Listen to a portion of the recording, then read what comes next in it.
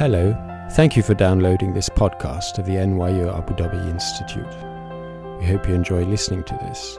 For more information about our programs, please visit www.nyuad.nyu.edu/institute.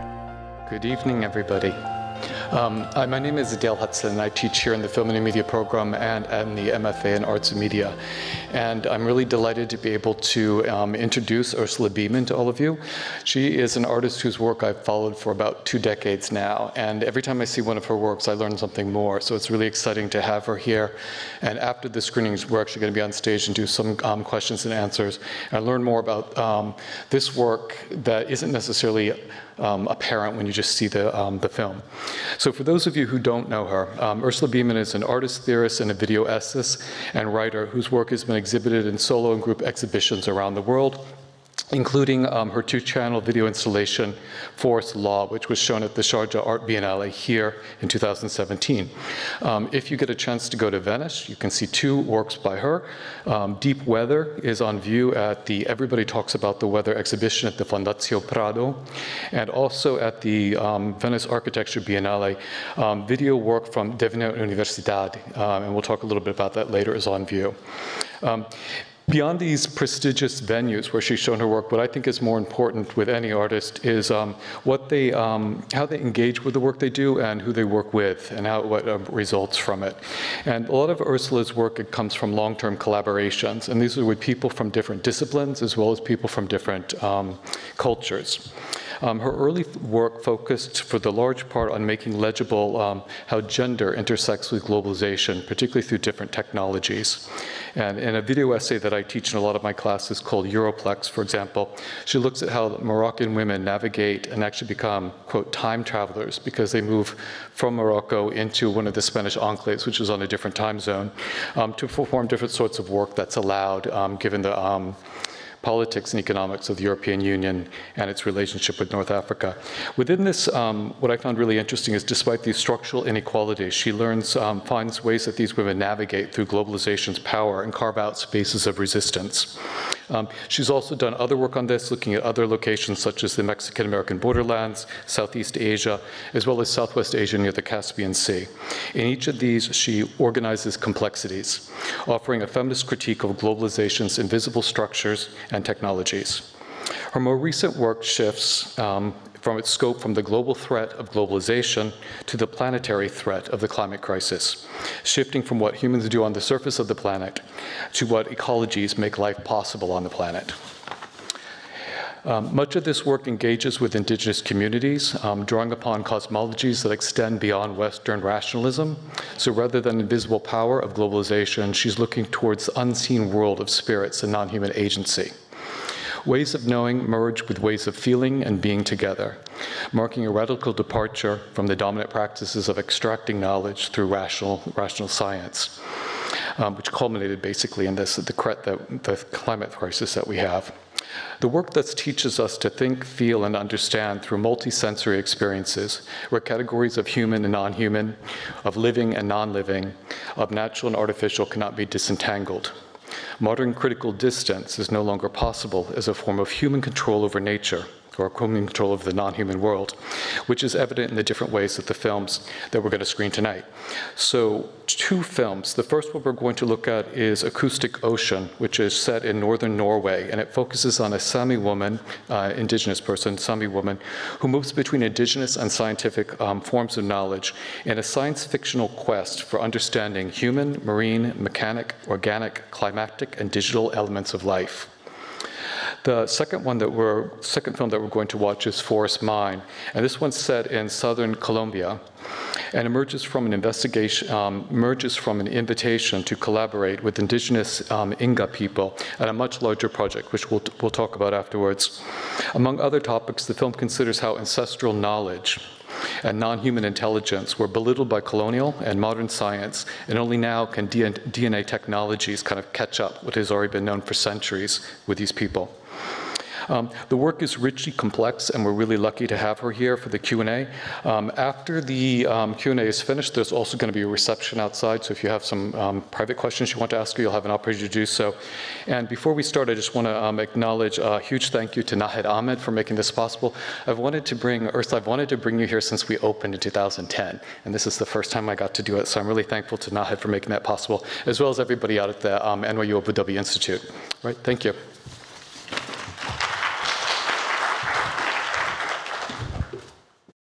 All right, everybody, let's please give a round of applause for Ursula Beeman for her films.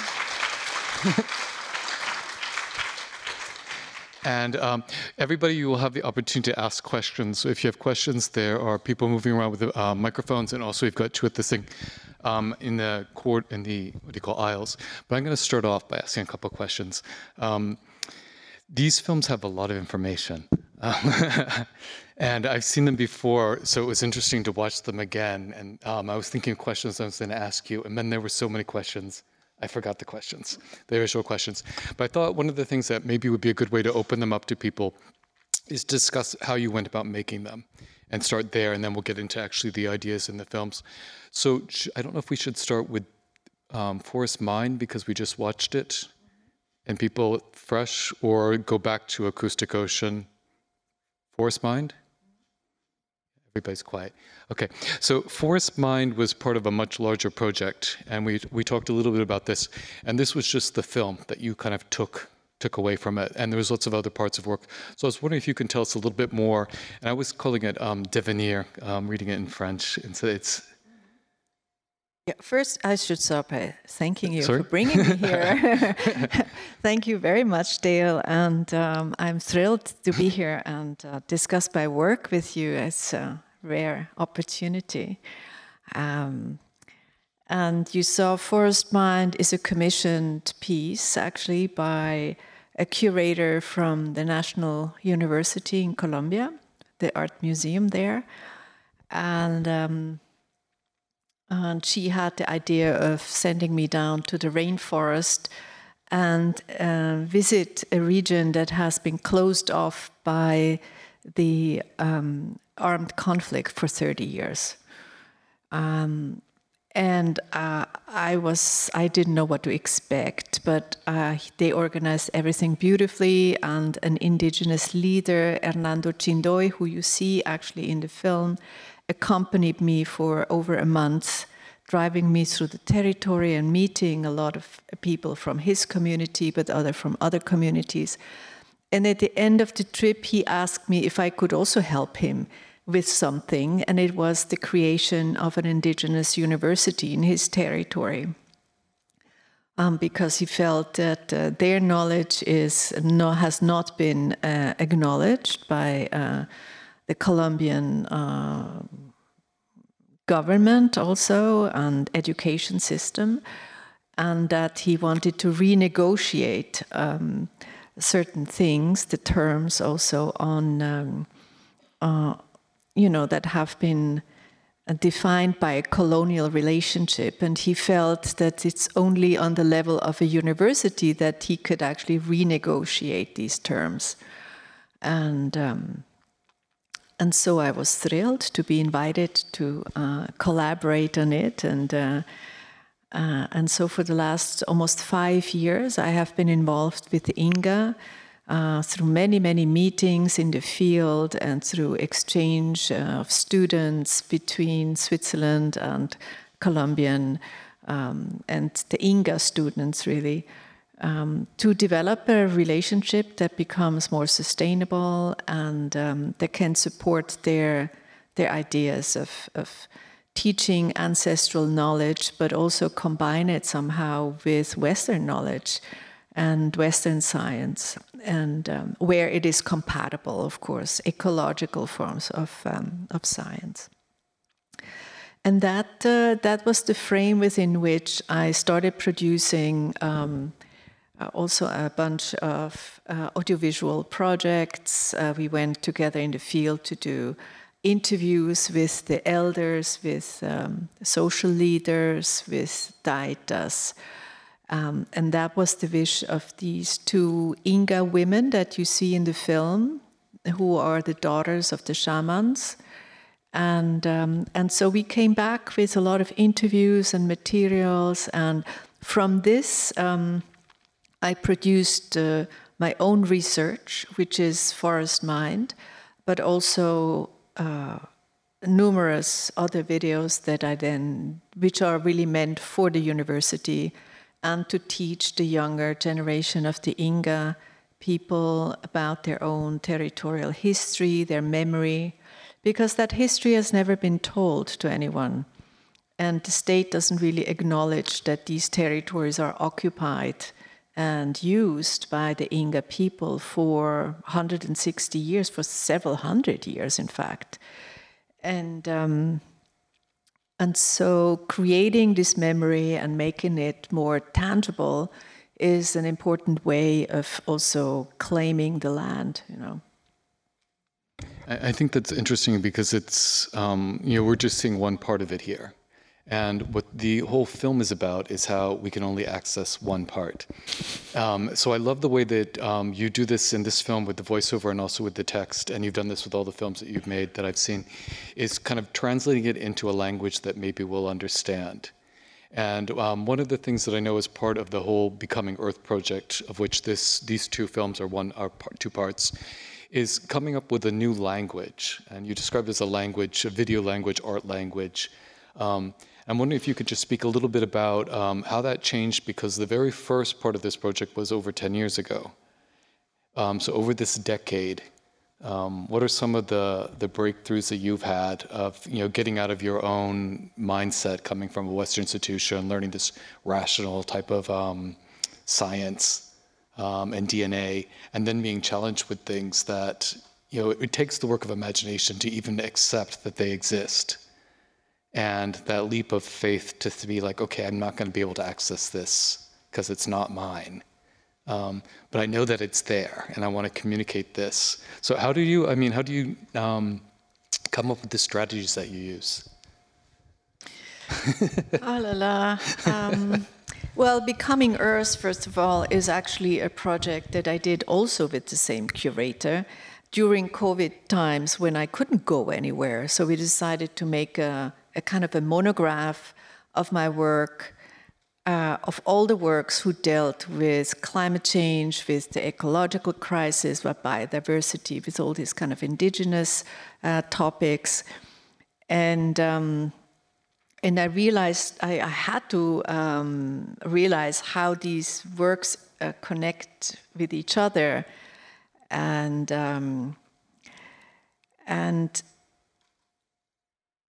several of them, even since Forest Law that you saw at the Sharjah Biennial and Acoustic Ocean and so on, they work with the idea of an indigenous scientist, because I feel this is really a symbolic figure, a very charismatic figure that can break some of the assumptions we make with this rational science, which is we fix everything with technology, etc. And at the same time, it also upgrades our opinion we have of the indigenous people, and start thinking of their knowledge as expertise, which is what Vaira is claiming in the film. Is she's asking for epistemic justice too, and I think science has really wiped out all these alternative ways of thinking about nature in much more. Harmonious is the word that the indigenous in the Amazon use a lot, but it's in a more wholesome way. We have not listened to the oceans. We thought it was a silent space, but in fact it's totally vocal, it's totally alive, it's communicative, and we only find out now because we happen to have the instruments by now to understand these things better. And the same is true for the way indigenous people sense in a variety of dimensions Whereas we have really focused on the rational mind and our very limited sensorial apparatus that we have,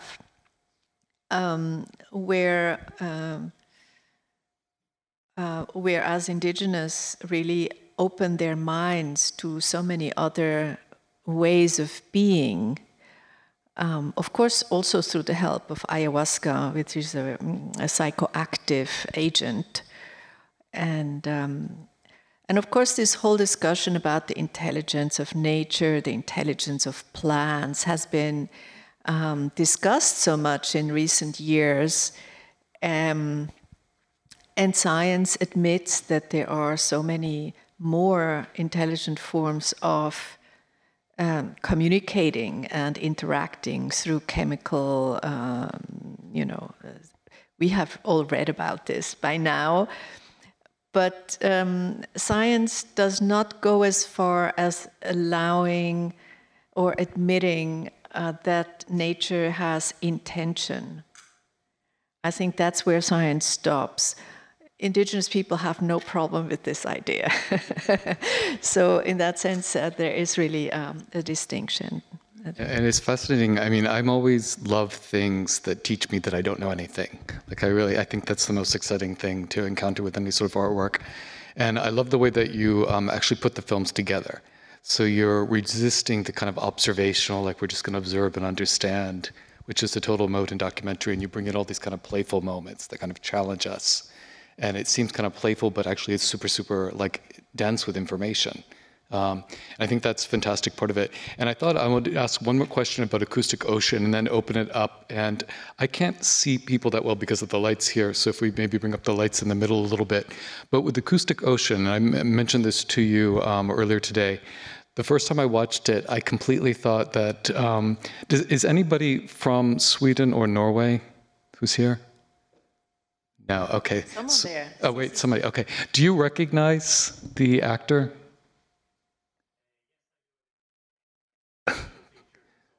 Okay. So people from Sweden, Norway, and maybe Finland as well, I don't know where the shows are shown, will recognize a very famous actor whose name is... Sofia Jannok. Yeah. She performs the character. She's a Sami actor, and she performs the character of the scientist. And when I watched the film, I thought that she was performing actual scientific research. And I thought all those sounds were sounds that she was getting, and completely forgot about the prologue. So I wonder if you could talk a little bit about the choices of how you worked on the film, reveal some of the secrets that obviously we wouldn't be able to pick up unless we know everything that you know, like the archives, the particular instruments, and how this came together is this way to kind of show us things that we don't know, and particularly the scene where she looks straight at the camera and she kind of tells us what her grandmother told us, which is probably more of the, I don't know, I'm going to ask, is it really true or was it put together from other people's knowledge? And then the whales at the end, the songs of the whales. So anyway, reveal some of the secrets to that, which I think will make people have a much richer understanding of the film. Yeah, well, this too was actually a commissioned piece, and it was to celebrate the 400 years of Mayflower. So it's really an Atlantic invitation to an Atlantic exhibition. And I immediately realized that I wanted to work really not with the surface, like the trading and the Black Atlantic and so on, but really about this three-dimensional living space that is underneath. And that's how I got the idea of starting to create acoustic interaction with the sonic dimension of the ocean. And I just did quite a bit of research actually in Exeter. There's a great institute at the university who researches fish language and fish dialogues and so on. And at that time, you know how it happens sometimes by chance, I was invited to the Lofoten Island to give a talk to the opening of a new building at the film art school there.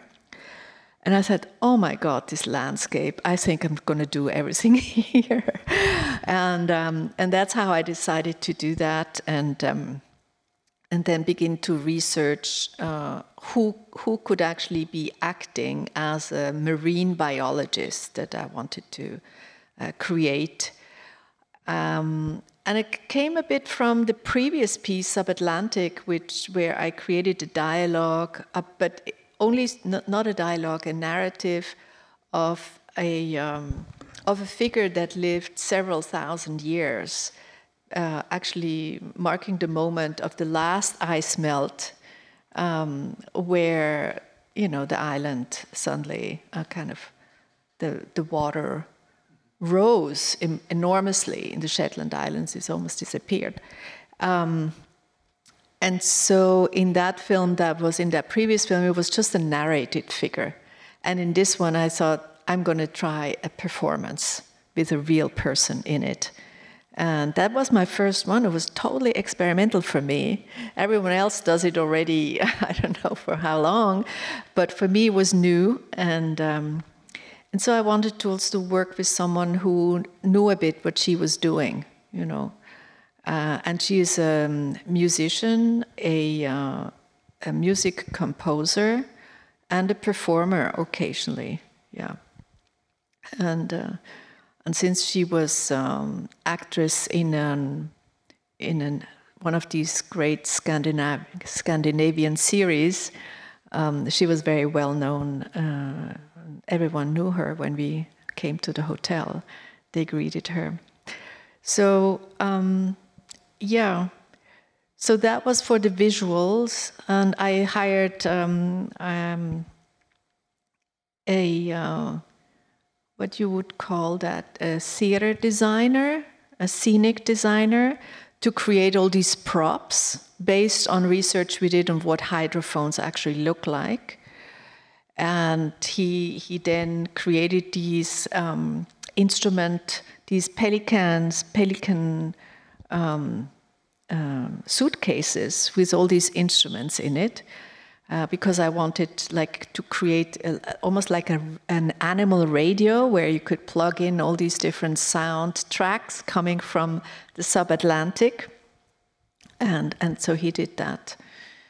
But the actual sounds were coming from an archive of scientists in various places. One particular one is, I think it's called, Woodhull or something in California, or on the Atlantic Ocean, actually.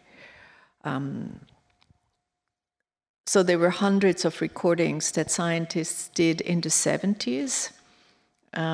Going out on little boats and creating all these wonderful sonic archives. And today you wouldn't be able to do that anymore. It would be, the sonic pollution of the ocean is too big. You wouldn't get these noises, these voices in that same way anymore. But it's a combination of a lot of different materials. And then I worked also with someone who did these microscopic not animations, they're usually microscopic film photographs, but he does microscopic films. He's based in Paris. So a lot of research for short film. But the thing that I particularly like is that all those recordings from the 70s can no longer be heard today if we use the same instruments, because it's the shipping traffic is one of the big noise polluters.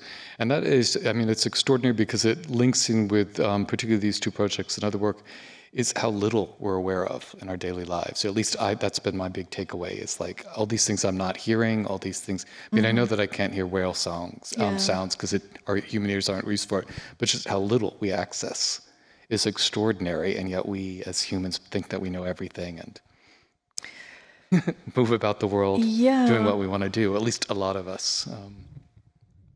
That's true, but artists also have the role of bringing it together somehow.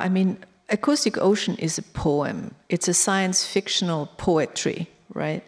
So it's a very special language that I'm using in there. Whereas Forest Mind is more, I'm trying to convey a number of scientific facts. And the prologue about the hologram and and it's a quantum entanglement also on the edge of the hologram. And I mean, this is Nobel Prize astrophysicists who speak like that. And I think it's just as crazy sounding as what this shaman tells us, which is something that he experiences in his vision, you know? And so I think it's interesting that we think of the indigenous way of thinking as indigenous cosmology, but science too has its own cosmology, and we should think about it in those terms as well. It's a culture. It's a culture that we have created, and yeah. Fascinating. I'm going to open for questions from the audience. Thank you. Get their hands over here. If somebody could bring the microphone. First of all, I would like to thank you for this informative film. My question is, do you think it's possible to integrate indigenous science and modern science together? And in what possible ways can indigenous science help us further develop modern science, or like rational science, as you have stated? I didn't fully understand that the indigenous science and the Western science could be integrated. Yeah, do you think they can be integrated together? I don't see the need to integrate them. I think they are two different knowledge systems, and I think they can be in dialogue. It's not that I want to bash science or anything. I take science very seriously, and I think it's very interesting how science uses images to produce knowledge. I think it's up to us artists sometimes to reflect on that, because images is our field. So we have a different way of reflecting on these kind of visual phenomena. But I think it would be a good time to start allowing for a greater diversity of knowledge systems, you know, and not just, curriculums at universities usually exclude that kind of knowledge. That's what I'm saying. I'm just pleading for more integrating these knowledges more in our curriculum, not into Western science. And why do they exclude them? Like are they is it political reasons, or? Well, I think what she's saying is that they have an empirical practice of knowledge. Their way of knowing has a lot to do with their way of being with the territory. They learn from the territory, going through the territory, being in dialogue with the territory. This is how they learn and constantly produce knowledge about their environment. And it's not something that you can teach in books to a large group of students. You know, it's very individual kind of experience, and so it's maybe less systematic, and therefore it has been falling out a bit on in those scientific methods. That's what I would suppose. That makes a lot of sense. You've answered my question. Thank you so much. Thank you. I think another thing that you were saying also is that a lot of it is embodied. Yeah. So it's through that repetition. So here in UAE, there's a lot of people who talk about the local knowledge, the indigenous knowledge, traditional knowledge of fishermen who go out fish, and they kind of know the tides.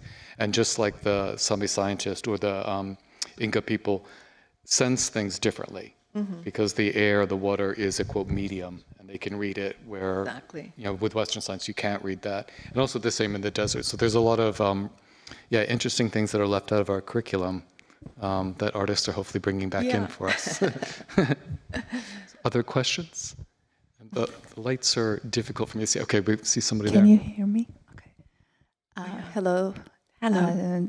Thank you for the presentation screening, and it's an honor seeing you. First time I heard about your art when I was in Chicago, in the School of Art and Stuff Chicago, and we talk about you in the art and technology program there.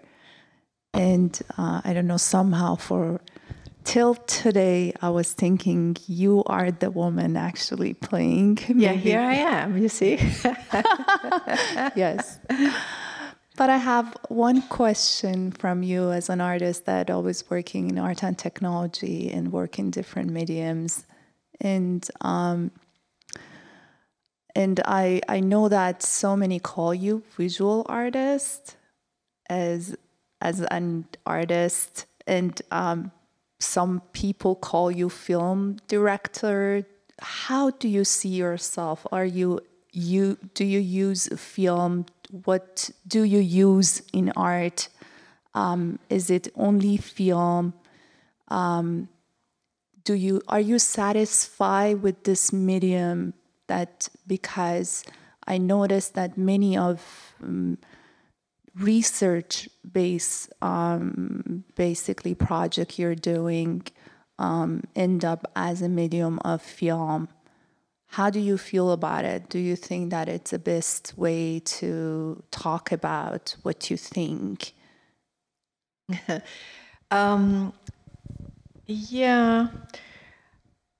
I usually think of myself as, I have an art background. At the time when I studied art, video was not a medium yet. So I went out later with a little Sony camera and started to film. Never visited a film class in my life. I don't feel very comfortable being called film director because I don't have those skills, or I'm not operating in the film industry in that sense. I've always operated as an artist in art spaces, in art biennials, in museums. And these works are also installations that have a spatial component to it. But my work has always been very research-oriented, that's for sure.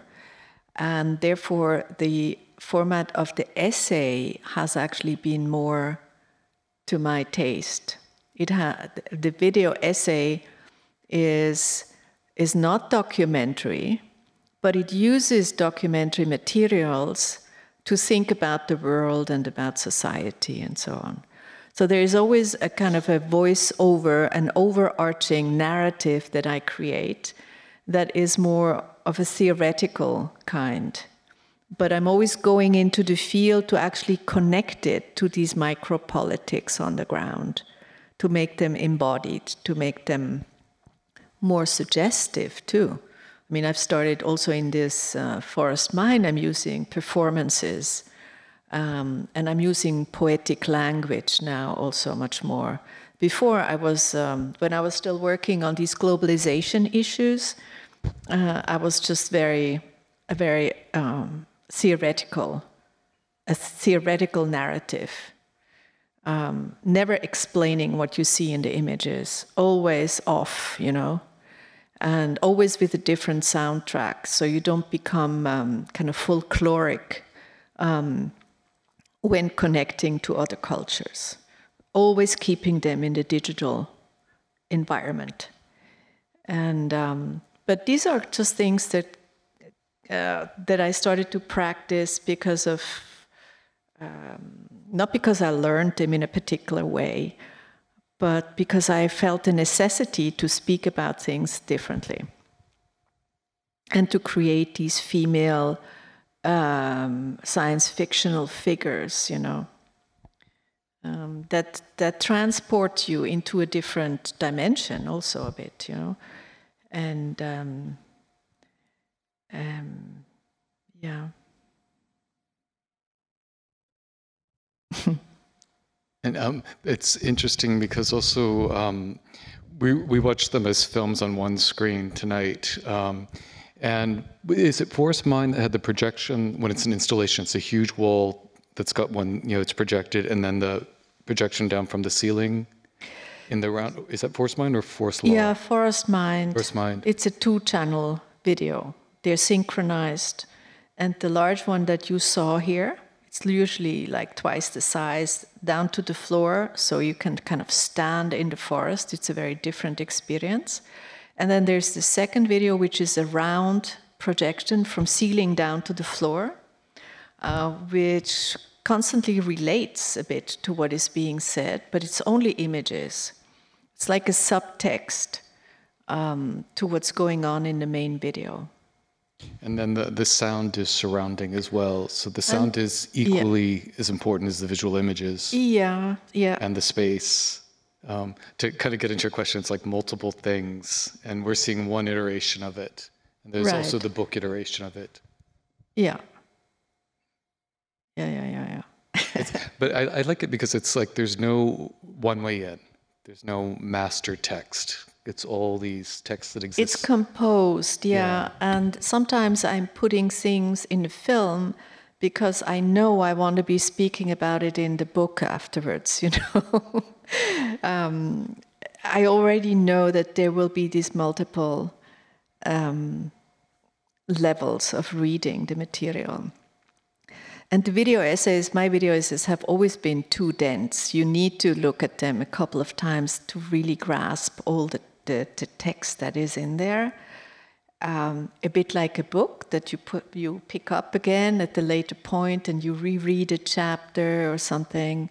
I think of my works more like that, actually. It's interesting because I had watched them in the summer before, and watching them again tonight, I'm like, they seem more dense now. Oh yeah, I'm sorry. than the first time, which is funny because usually the first time you're overwhelmed, and then the second time you kind of know what to expect and go into it. I mean, overwhelmed in a good way. I mean, I really liked it, and I liked all the things that I hadn't noticed the first time. Yeah, what I'm not able to explain in detail is this whole DNA research that I did with how these images came about and what I do with them. But that's something I spare for the book, you know, because I don't think the video is the place to unravel the whole thing in that same way. Also, with the installation, the DNA, the experiment that you did with the actual DNA is in the sign. Do you want to talk about that in the material? Well, I'm probably not using the right words to paraphrase. Well, the DNA is the actual DNA of this endangered rainforest is put in the paint, and I paint a patch on the wall, and usually you don't scratch off that patch after the exhibition is finished. You just paint over it, so that this DNA of the rainforest will be forever inscribed in the museum walls, you know, like in this archaeology of the museum. So there's another dimension where I was just really interested in the idea that the actual seed, the biology, and the representation of that can be put into the one and the same DNA strand. Which is really heaven for me. It means that you can undo, you can do away with the difference between life and its forms of representation. You know, that's what every artist would like. In fact, yeah. Yeah. Other questions? Okay, here we go.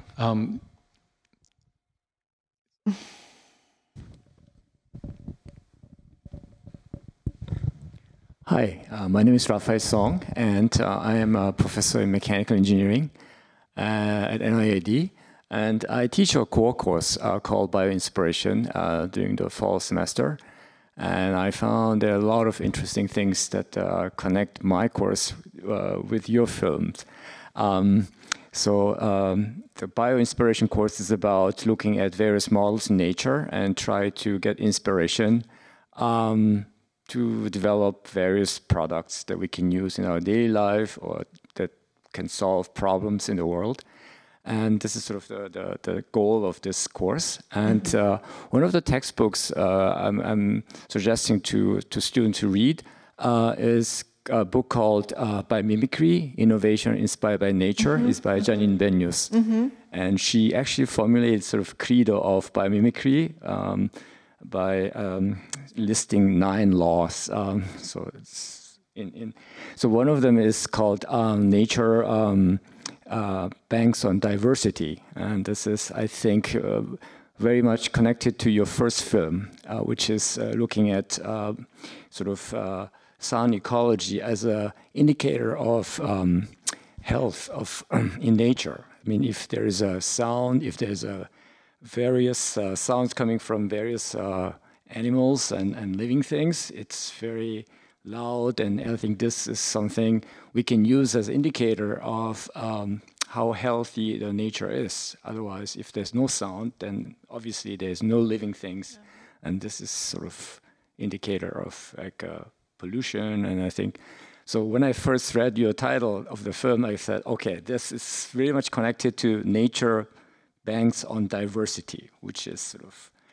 And your second film about the forest mind is very much connected to, I think, one of the laws that says something like nature demands local expertise. So that is. Sorry, I didn't get that. Nature demands local expertise, which says, I think, in order to live with nature or live in this Amazon forest, you need to have local expertise, right? You need to understand nature. You need to really maybe communicate with nature as well, get expertise and knowledge from nature through communication, through empirical experience, as you said. So I found this is really very nicely connected to my course that I'm teaching right now. Wonderful. And I asked my student to come to this talk and to watch your movies and listen to your, but do I say some? Well, but I think, so this is sort of my comment, rather question. So I would love to actually know more about your work and maybe use your films in my course to inspire them. Thank you. Thank you. Yeah, I think the United Nations has understood also by now that the biodiversity and the diversity of knowledges are connected. They have co-evolved over millennia. Mm-hmm. So much so that if one of them dies, the other one dies too.